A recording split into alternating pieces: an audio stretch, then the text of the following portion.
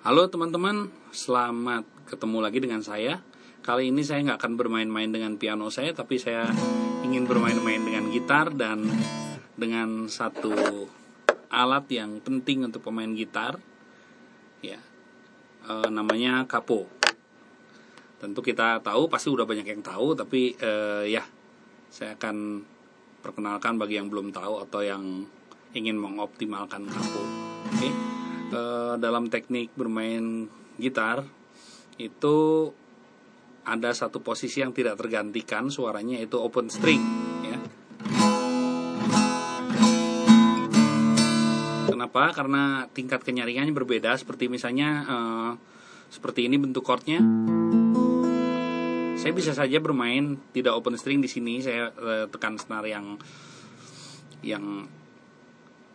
notasinya sama seperti itu, maksudnya harmoninya sama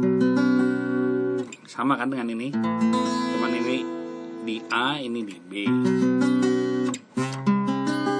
Makin kesini tentu makin gelap suaranya,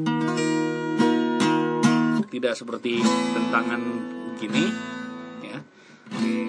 Terus banyak juga kepentingannya untuk lagu-lagu yang harus dimainkan secara open string, karena mungkin enak sekali untuk posisi seperti misalnya lagu ini.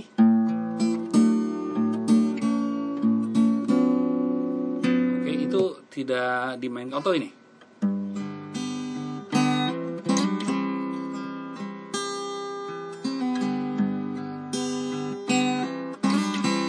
Oke, itu mutlak posisinya harus di posisi G. Kalau ada yang mau di posisi A, terus gimana ya?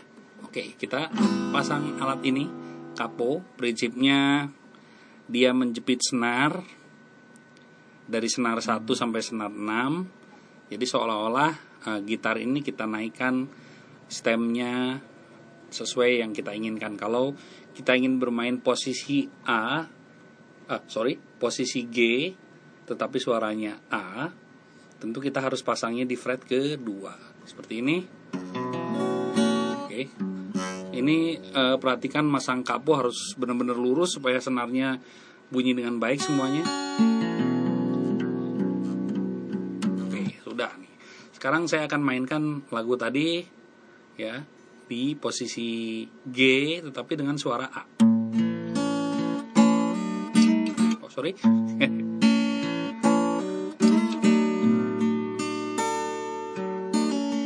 Oke kan? Terus misalnya lagu tadi, lagunya Yura ya, mainnya kan di bass, tapi dalam posisi A, posisinya di sini. Harusnya main di sini. Oke, kita pasang di fret 1. Karena gitar itu sangat unik,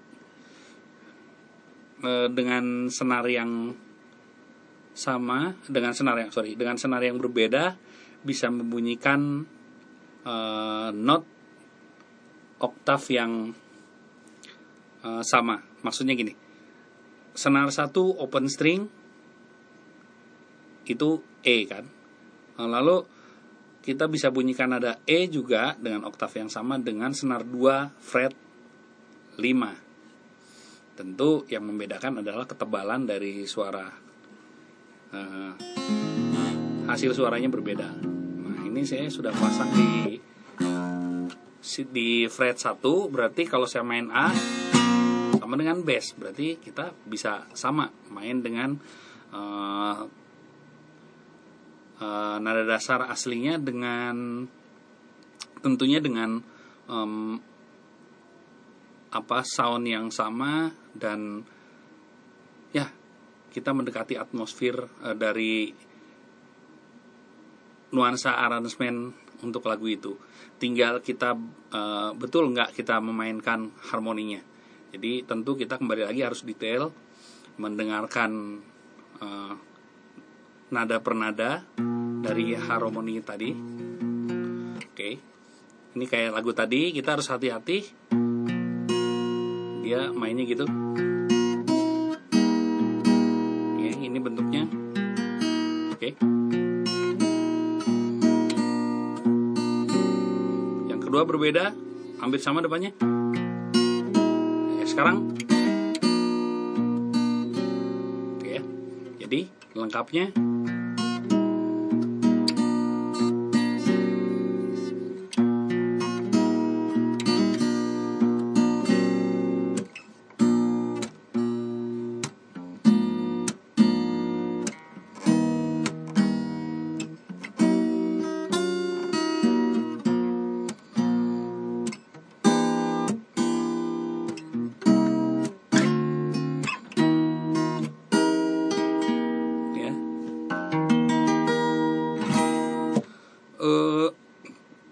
ya perlu ketelitian untuk mendengarkan cara bentuk chord dalam setiap lagu, karena setiap lagu berbeda-beda, setiap pemain gitar berbeda-beda untuk memberikan sentuhan iringan, dan kalau ada yang kurang tentu berbeda hasil suaranya. Ini di sini paling enak misalnya cat. Nah ini kita harus cari benar-benar suaranya jangan sampai ada yang tertinggal ya. Jangan sampai kita mainnya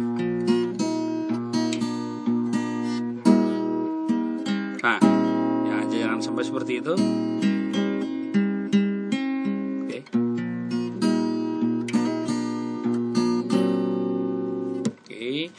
Waduh, saya bukan pemain gitar, tapi saya hanya ingin berbagi tentang gitar. Contoh lagi lagu apa ya? Lagu A Thousand Years. Dia memainkan dia main di bass, tapi dia main posisi G. Berarti kita harus pasang di fret ketiga. Oke, kita pasang kaponya. Jadi capo itu bentuknya seperti ya, dia itu penjepit yang senarnya nantinya itu ditindih oleh karet, dan capo itu ada per yang cukup kuat, tetapi dia tidak melukai bodi karena masing-masing diberikan karet, jadi tidak merusak bodi gitar ataupun neck ataupun fret ya. Nah ini kita harus hati-hati, kadang-kadang dia ngefret sampai betul-betul posisinya. Oke, ini sudah. Oke. Oke.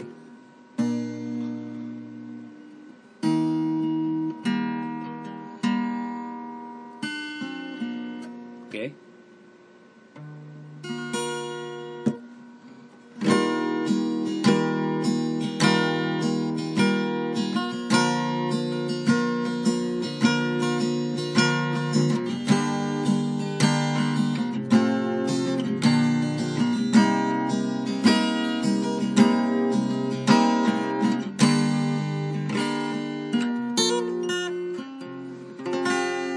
Jadi kalau yang belum terbiasa dengan dengar capo, pasti itu gitar apa itu gitu, seperti sebuah gitar yang kecil dengan stem yang bukan dari E, karena ini kita bisa fleksibel di mana aja bisa ya.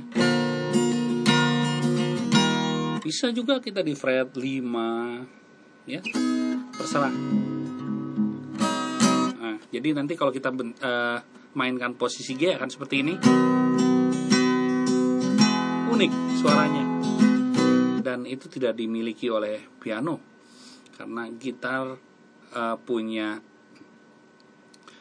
open string dan tidak open string. Jadi itu yang menyebabkan gitar unik, nuansa akustik yang begitu kental. Walaupun piano bisa main di mana-mana aja ya, tapi tetap gitar menurut saya unik.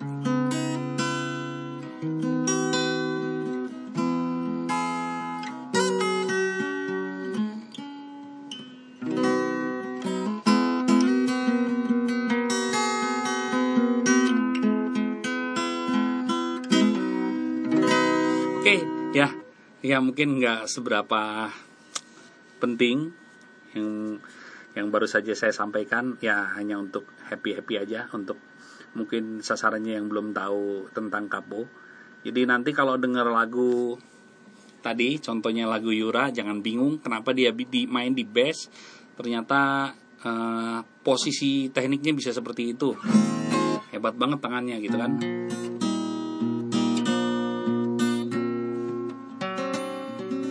Oke.